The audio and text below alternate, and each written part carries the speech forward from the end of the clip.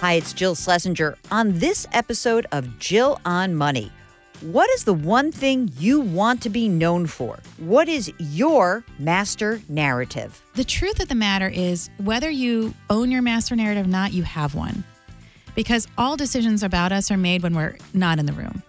And so when you're not in the room, what do people say about you? You want to know what it is, and you want to help shape it and define it. Welcome to the Jill on Money podcast. We are presented by Marcus by Goldman Sachs. You know, every day at work, I am asked to be a translator of complicated financial topics. Off air, we all are doing the same thing. We are communicating with one another, and we are sometimes communicating with people who see us in a very different way than we see ourselves.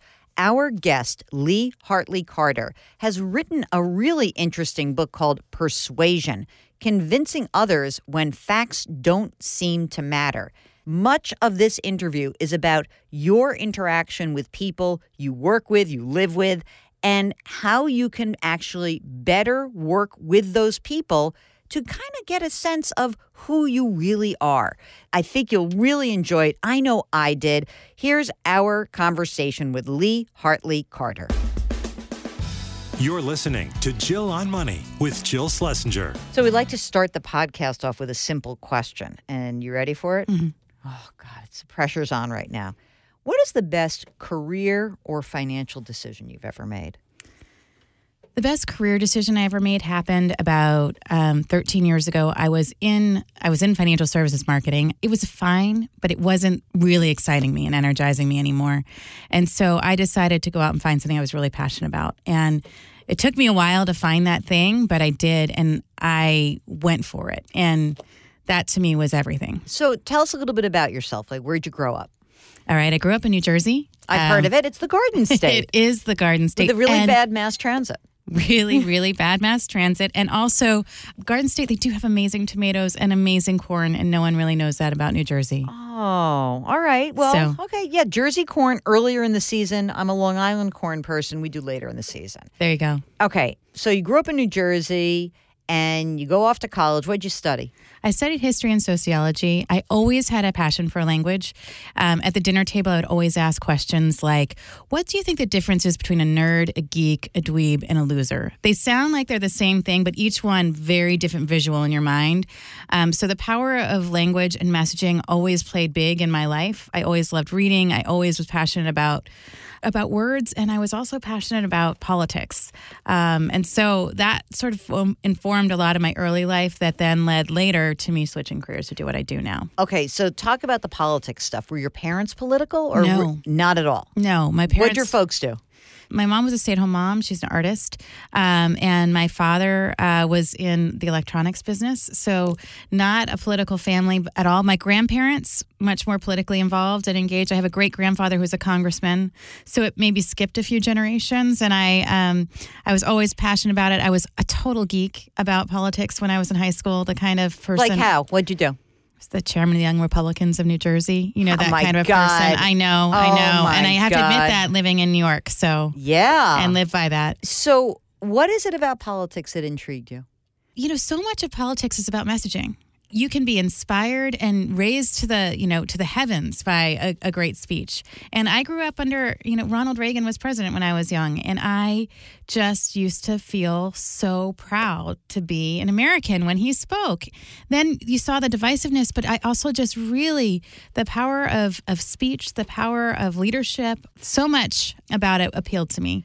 And I also, it was a form of a way to connect with others, too, by talking about it, having conversations about it, debating it.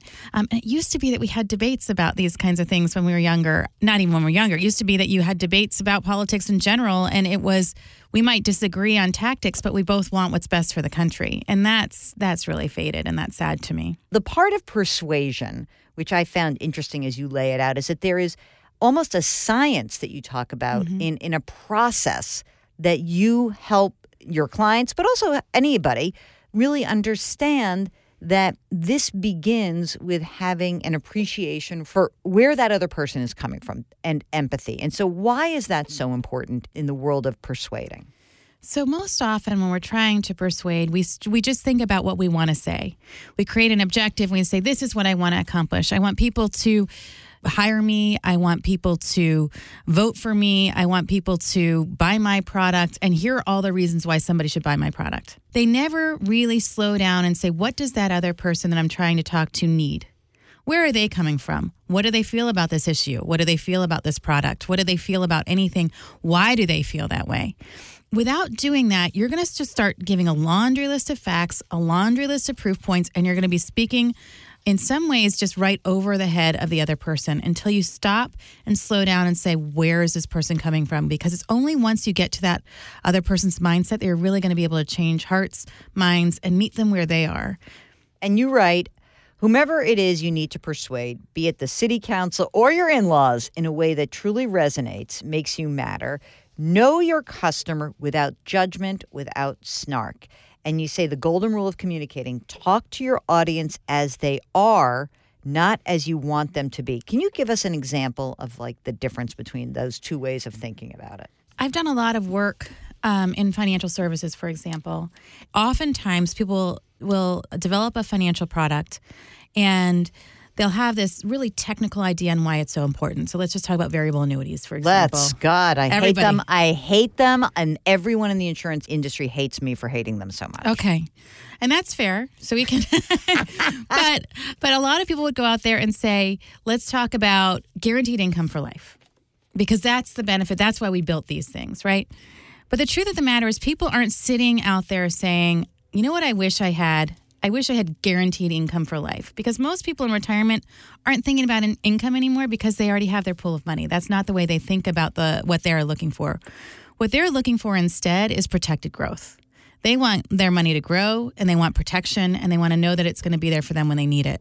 So we helped our clients in the variable annuity industry say, let's stop talking about it as guaranteed income for life, which is what everybody was talking about. Instead, let's talk about protected growth strategies. And now that's largely taken over the industry. And the difference between it is one is speaking about the benefit of the product to the insurer. We developed it for guaranteed income for life. The other is, what is the person looking for? What is the person who's investing looking for? And what they're looking for is protected growth. Of course, but they don't know that it comes with a fat fee that they'll be paying forever and that they could do it in another way. They could do it in another way. I think the thing that they also, some people are willing to make that trade-off. Say that the fees are, I don't want to have to worry about it. Right. So I want to pay someone to worry so that I don't have to Exactly. worry. All right, I got that. That's fair enough. Let's talk about empathy and persuasion. Let's do it like on a micro level. In the book, I talk about this whole thing about emotional empathy. It's built on the change triangle. The change triangle basically says we have positive emotions that serve us a biological function, and then there's these inhibitory emotions. Those are shame, anxiety. And shame and anxiety will keep us from doing anything productive. So if you put somebody either into shame or into anxiety, so you can fact them by shaming them and say, like, you don't know this isn't absolutely true. Or you can start giving them facts on how much trouble they're going to be in if they don't start investing now or if they don't do things differently. Those two things are going to make people defensive and not do what you want them to do. What you want to do instead is put them in emotions that make them biologically want to do something. So you get people angry and they're going to say there's a problem I need to solve, but don't put them in shame or anxiety, and there's a difference. So now let's talk about the story part, because you talk about empathy and you do a deep dive into empathy. Mm-hmm. And then you also bring storytelling into it, and you say that the visual markers and storytelling become incredibly important in the art of persuasion. How so? Our minds don't necessarily remember facts in the same way that we remember stories, in the same way that we remember visuals. They say that a picture's worth 1,000 words, all of these kinds of things. With persuasion, what you want to do is create a lasting impression. It takes a while for us to change somebody's mind, so you want to have something that's going to stick. When you wrap data in storytelling, it just allows us to sit with it, to think about it, and it creates sort of almost like a mnemonic structure for us to remember things in. Likewise, visuals are so important. And that doesn't necessarily even mean you have to have a clear picture, but I talk about the power of visual language and even symbols. So if you think about, for example, Starbucks, years ago when Howard Schultz first came back, the first time he came back to reset Starbucks, they had lost their way. A lot of people complained about the quality of the coffee. They said it tasted burnt. It wasn't as good as it used to be. He came back, instead of saying, I'm back and we're going to have better coffee again, he said, I'm back and I'm going to close the doors of every Starbucks for an afternoon. and we're going to teach every barista to make the perfect cup of coffee. There was something very visual and symbolic gesture that's really powerful and really lasts with all of us much longer than if he just came back and said, I'm going to restore the quality of our coffee. Likewise, you see this in politics. Donald Trump didn't say he's going to get tough on immigration. He said he's going to build a wall. Elizabeth Warren right now, she's out there talking about, she doesn't have a million policies out there. Her whole thing is she's got a plan for that. I've got a plan for that as a T-shirt, and that becomes her own sort of symbol of creating wonkiness into a symbol. And so I think when we can try and find ways not just to talk about your policy or your point of view or your product, but to create a visual or a symbol, it allows us to really connect with it in a different way. How important, you talk about authenticity in your book. We always hear about that in the workplace. Like, bring your authentic self to work. I'm like, you don't want my freaking authentic self on the television. Thank you very much. You want a part of that. You don't want the whole thing. So can you talk a little bit about why that's important in the idea of communicating in general? We all have weaknesses. We all have strengths. We are most connected to things that we love the good and the bad of them.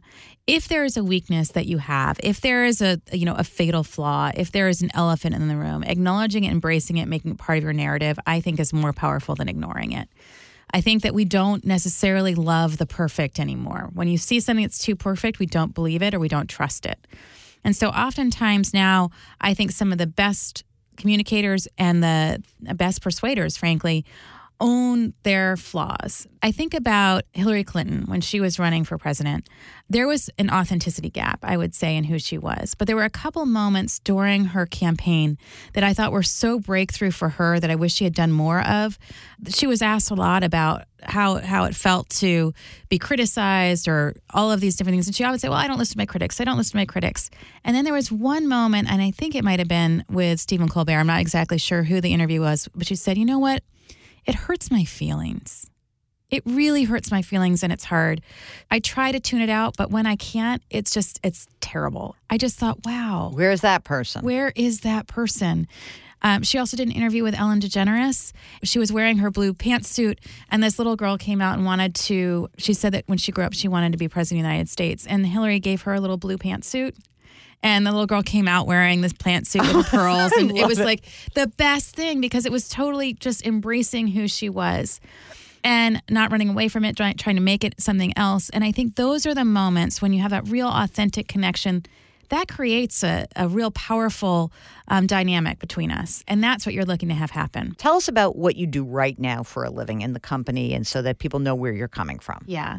So my company is called Ms. Lansky and Partners. We are what we call a language strategy company. And our whole philosophy is it's not what you say that matters, it's what people hear. So our job is really to help companies and associations communicate more effectively on the issues that matter most to them. This isn't about putting lipstick on a pig. These are companies that have good products, good services, good things to say. We're just trying to help them say it in a way that's going to matter and make things, have the impact that they should have. In addition to that, I also out there talking to voters, trying to understand what's resonating and why. So in the 2015-2016 election cycle, for better or for worse, and regardless of how this makes you feel, the research that we did predicted that Donald Trump was going to be the nominee on the Republican side and then ultimately president. And now in this election cycle, I'm doing the same thing on the Democrat side. And so do you get paid for doing that research? No. Or you guys are just doing it for like the heck of it and it's kind of cool? So I don't get paid by any politician, and we don't get paid for the political work that we do. I think that what we believe, and what I believe strongly, is it helps us understand the zeitgeist. It helps us understand what's out there and how people are feeling in general, and that only helps us be more effective. Because as I've been talking about, one of the most important parts of our job is to understand people, why they are the way they are, why they feel the way they feel, why they believe what they believe, and why they do what they do. And this is definitely something that helps us do that. So that's interesting. I didn't realize that it was not for pay. And so when you go on various television outlets to discuss this, you're just saying this is your proprietary research and that's what you found and that's illuminating and all of that, right? Right. Okay. Now, question about the clients. Do you turn clients down when you're like, ugh, that's a gross business? I don't want to do that? Because you're a private company, right? Yes, we do. So what is the metric by which you decide not to take a client? So we will not take a client that our values don't align with. And, my company, despite the fact that I was the chairman of the Young Republicans, I would say 98% of my company's Democrats at this point. So if their values don't align with our values, we won't take on a project. We also give our team, if there's something that's controversial, we give our team the right to say, how they feel about it. But for the most part, we don't get involved in anything related to tobacco. We don't get involved in anything related to guns. We don't get involved in anything related to abortion. And then there's some other things along the way that we've had to make decisions on that say this just isn't right. There's also some companies along the way that we've said, this isn't necessarily the kind of company that we want to be involved with. This is Jill on Money. Hi, I'm Jill Schlesinger, certified financial planner, CBS News business analyst, and host of the Jill on Money podcast. I'm here to tell you about our sponsor, Marcus by Goldman Sachs. Recently, Marcus personal loans were rated number 1 for personal loan customer satisfaction by J.D. Power. How did they get that number 1 rating? Because they put customers first. With a Marcus personal loan, you can choose your loan amount, your monthly payment, and payment date. Also, there are no fees. That means no worrying about late fees or sign-up fees.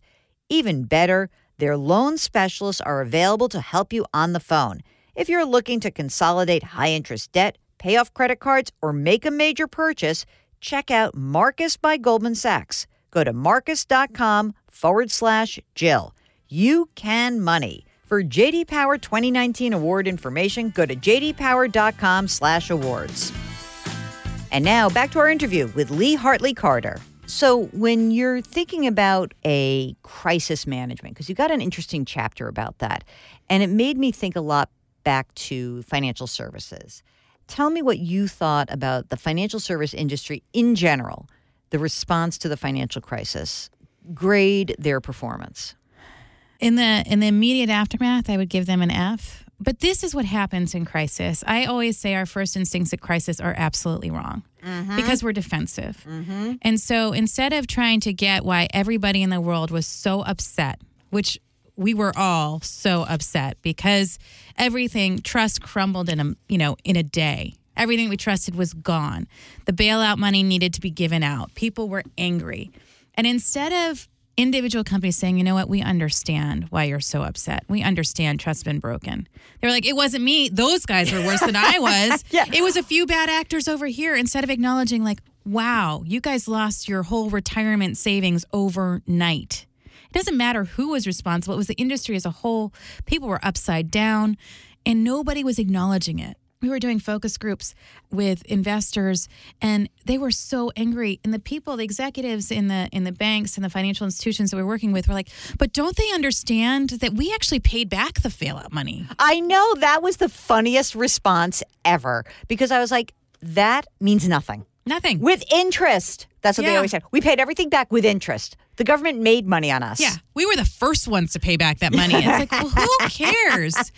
So you've already made so much money that you can pay it back. My stock portfolio hasn't recovered yet. And it was so tone deaf. And it took a long time for people to gain trust back. And it's still not there. It still comes out when you're talking to investors sometimes. They're burned. So I had a really funny reaction to it because I felt like nobody was owning it. And after being in the client service business for so many years, I thought, the way you always gain ground in a bad situation is, oh my God, we blew it. Totally. Right? If you don't start by acknowledging the concern, you will not pass go. If you are in crisis, whether that's in your personal life or whether that's in your professional life or whether it's as a whole company, if you don't say, I get it, I hurt you in some way. Now let's talk about how to move forward. If you don't acknowledge and validate that concern, you're not going anywhere. And it's funny because you're right. People, they get defensive. And then you say the other problem is they start piling on facts like, oh, I paid back the money and here's the interest and here's how much money. But the facts are irrelevant in that particular moment. Maybe down the line, right? Like totally. You can sprinkle it down. So can you describe the master narrative and how important that is to know what you're trying to get across? So I always say that when we're communicating, it's better to have one point that you're trying to make than a million points. It's like 1,000 points of light versus one major spotlight. And when we are communicating, oftentimes what we do is communicate with tons of different facts and lots of different information to try and make our point on why we're a good company, why we're good people, why we should share our point of view. And that's not nearly as effective if you distill it down to what's the one thing that you want people to take away from that. So with a pharmaceutical company, for example, what's the one thing that they need to get people to know to help to rebuild their reputation? It is, number one, that they are actually inventing the cures that are going to, save lives. If they could just get people to understand that, then the rest of it would be less of a problem. Not no problem, because they're going to have problems. Don't get me wrong. So they have to have their one thing, and that's inventing for life, or however you want to talk about it in those different ways. Likewise, in politics, if somebody has a one thing, a master narrative, you will always remember the candidate that won because you will remember their master narrative. With Donald Trump, it was Make America Great Again. With Barack Obama, it was Hope and Change. You will remember what it was because when somebody has a really strong master narrative, it sticks out, it's memorable. The best one that I can think of right now that we all know is Nike, Just Do It. It sticks, and it's more than a tagline. It is the theme. It is the anthem. It is that one thing that every time you show up, that's going to be your one thing, and it's going to make everything else stick. It's so true. It's really interesting. Should individuals have master narratives, just like walking through your day job? Like, should Mark, my producer, Mark, let's get your master narrative. All right, there he is. Should we do this? Yes. Really? I think there's a lot of reasons for it, but certainly if you're ever going through a career transition, if you're trying to get promoted, if you're trying to get a new job in your career, in your personal life, it happens anyway. We're all known for something, whether we like it or not, so you might as well own it. What are you known for, Lee? I would say my master narrative, the thing I'm most proud of is saying that I'm really scrappy. I've always, since I was a little girl, the whole thing is like, I might not know how to do it, but I'm going to get it done. If you give it to me, I'm going to get it done and get it done well. What's the downside of that? Sometimes you don't say no when you need to. And sometimes you need to admit what you don't know. So I've learned how to work around those two weaknesses that come along with this. But the truth of the matter is, whether you own your master narrative or not, you have one. Because all decisions about us are made when we're not in the room. And so when you're not in the room, what do people say about you? You want to know what it is, and you want to help shape it and define it. Can you tell that story about getting your 360 back and what that felt like, and tell that as like the narrative is established whether or not you like it or not? Yeah. So a few years ago at our firm, we did 360 reviews, which allows all of your peers to give feedback on how you're doing. I wanted to know how I was doing. I was hopeful that I was going to get to the next stage of my career. At the time, I was a partner in my firm, but I wasn't in a leadership position beyond that. And I wanted to get the next step. And so I got this feedback, and I was hopeful that I would get some good feedback that could help me be a better leader. The feedback that I got was that people viewed me as a leader, but not a very good one. And that was really tough, I think, in large part because people viewed me more as a friend than a leader. And that's a leadership style that's very dangerous. When you're too close to friendship, you can't be a good leader. So that was one thing, and that surprised me. The second thing is I am very good at getting new business. But the downside to that was that many people had thought that I was using my looks to get new business. That's was so really weird. That came back as a 360 feedback. And this was pre-Me Too. Well, I'll tell you in a second where I got to that and where it came from. And the third piece was, at the time, I had been going through some fertility-related challenges, and I had been out of the office a bunch. And so people had been filling in those gaps by saying she's not present, she's a slacker, they didn't know where I was. I always tell people, if you're anything that's left ambiguous is going to be interpreted negatively. That's just the way it goes. Right. So those were the three pieces of data. It was really tough feedback, and I was heartbroken. I would cry. I'm like about to cry right now because I'm like sitting in your shoes and saying how hard that must feel. That to feel like that from your colleagues. Yeah. Oof. I almost couldn't go back to work. I hear you. I went home. My CEO gave me the feedback, and he said, I just want you to know this is going to be really tough, but I've got your back. And I think if he hadn't done that, I might not be here today. Like it was so heartbreaking. And I had a decision to make. I say either I've got to get curious about what this is all about, or I've got to go find another job. But things can't stay the same. And I cried. I thought about quitting. I thought about reaching out to headhunters. I didn't know what to do. And then I thought, no, I love what I do. I've got to be able to turn this around. This has got to, let me look into this. What is this feedback all about?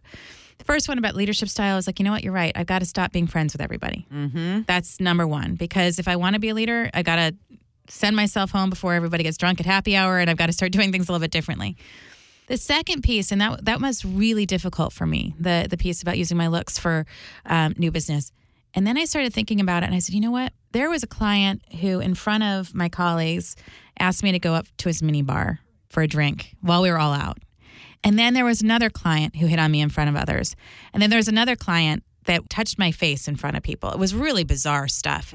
They were all sort of similar kinds of people. And so there became a joke at the company. And I didn't know how to deal with it besides make a joke out of it, because I thought it was right. Like, what do you do? Hello, that's what we used to do. You made a joke out of it, or else you would be called like, you're so, don't get your, you're so sensitive. Yeah.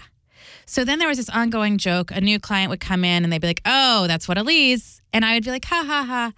And so I realized that it became part of my narrative. It became the thing that people were saying about me. And it was a joke, but it wasn't funny.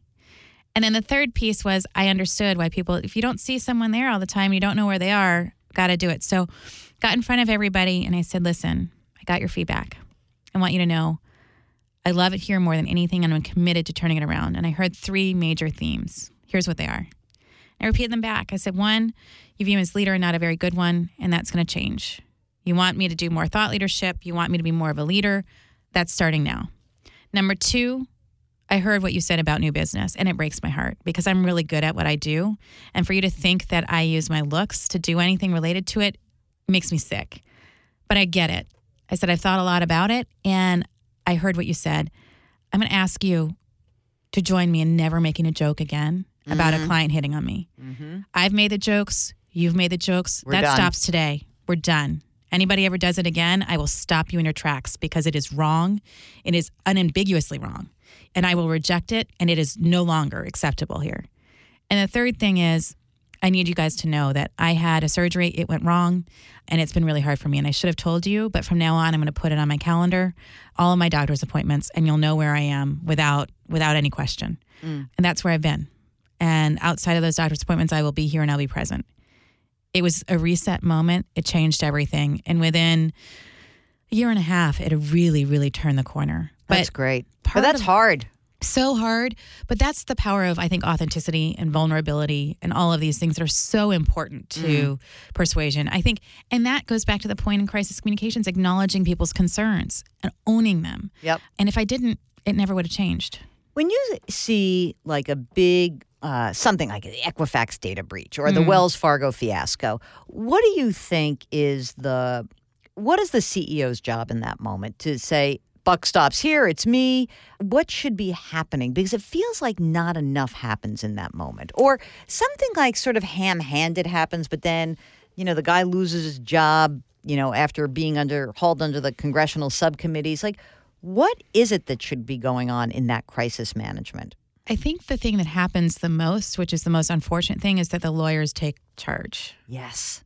All messaging, all actions, everything gets lawyered to death.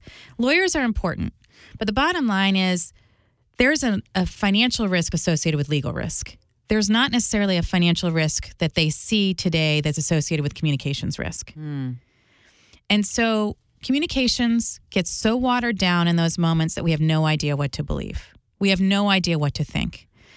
People are afraid to apologize. They're afraid to own it. They're afraid to say that it's never going to happen again. They're afraid to talk about the actions that they're taking. So we're just looking at this blur and say, wow, that sounds awfully legalese, and I'm afraid that they're not doing the right thing by me. I don't trust them, and their stock price is plummeting in the meantime. And so I think that what companies need to do better is elevate the role of communications in those moments to be equal to the lawyers. Right. It's almost like you want the communications people and the legal team to talk about this and to say, well, what's our risk if we say it this way? There is a formula. And, every company has a crisis playbook somewhere on a shelf that says this is what you must say if a data breach happens. This is what you must say if, somebody goes to jail. This is what you must say. They exist.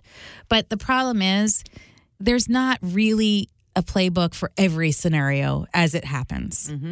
And as it happens, fear gets involved, emotions get involved, and everybody's saying, well, if we say that, then they might think this. If we say that, then legal might say this. Instead, what we need to do is say there's a formula here, and it works almost every time. Number 1, we need to acknowledge concerns. Let's start there. How can we acknowledge concerns in a way that's legally okay? Yeah. But most companies won't even start by acknowledging concerns in any way, shape, or form. You've got to start there.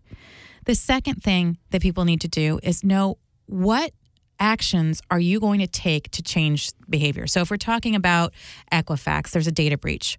What actions are happening right now that are keeping people's data safe, and what can they take? There's always something you can be talking about, but the formula is always there.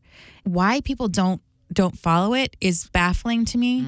But I think the truth of the matter is it rests because of the legal risk. Right. And it's also, I don't want to go and venture into this place where I'm so uncomfortable and acknowledging that. And if I can hang it on the lawyers, the lawyers won't let me do it. Totally. This happened to me because I called someone up about an article that was written and I said, I'd like to bring you on to my show to talk about it. It's a great opportunity. No, lawyers won't let me do it. It's like so silly. All right, I got to let you go. I mean, we could be sitting here talking for hours and hours and hours. So let's do some fun stuff. First of all, before we let you go, we started the interview and I asked you, hey, what is the best personal finance or career decision you made? And you were like, it was kind of great to get out of financial services and follow your passion. What was the worst decision that you made? The worst decision that I made? Oh, boy. I've made a lot of bad decisions. Just pick one of them. You know what? The worst financial decision that I made is after the financial crisis and my portfolio got hammered, I pulled my money in cash for a long time because I was afraid. And that's just dumb. That was not a great I was young. You're listening to Jill on Money. Okay, it's time for the Marcus Minute, presented by Marcus by Goldman Sachs. Today, in the hot seat, is author and president Lee Hartley Carter. Okay, Lee, you ready to play? I'm ready. Here we go. What's one word to describe your relationship with money? Complicated. What's always worth spending on? Shoes. What's the dumbest thing you've spent money on? Shoes. How much do you spend on a haircut? $100. That's cheap. Whose face would you put on the dollar bill? I know, this is a hard one. I'm sort of like, Washington's fine. Yeah, no, Washington's totally fine. What's wrong with Washington? It's your last day on earth. You've got $100 that you didn't spend on your haircut in your pocket. What is your last meal for $100? My last meal for $100. Good night. You know what? It's my favorite meal I had growing up. It's steak on the grill with my family and tater tots. Lovely. The book is called Persuasion, Convincing Others When Facts Don't Seem to Matter. The author is Lee Hartley Carter. Thank you for joining us. Thank you so much. Thanks to Lee Hartley Carter. Remember, we drop new episodes of Jill on Money every Tuesday and Thursday, and sometimes we throw in a bonus as well. Remember, if you've got a financial question, we'd love to hear from you. Ask Jill at jillonmoney.com. Our music is composed by Joel Goodman. Mark Talercio is our executive producer. We're distributed by Cadence 13, and the show is presented by Marcus by Goldman Sachs. See you next week.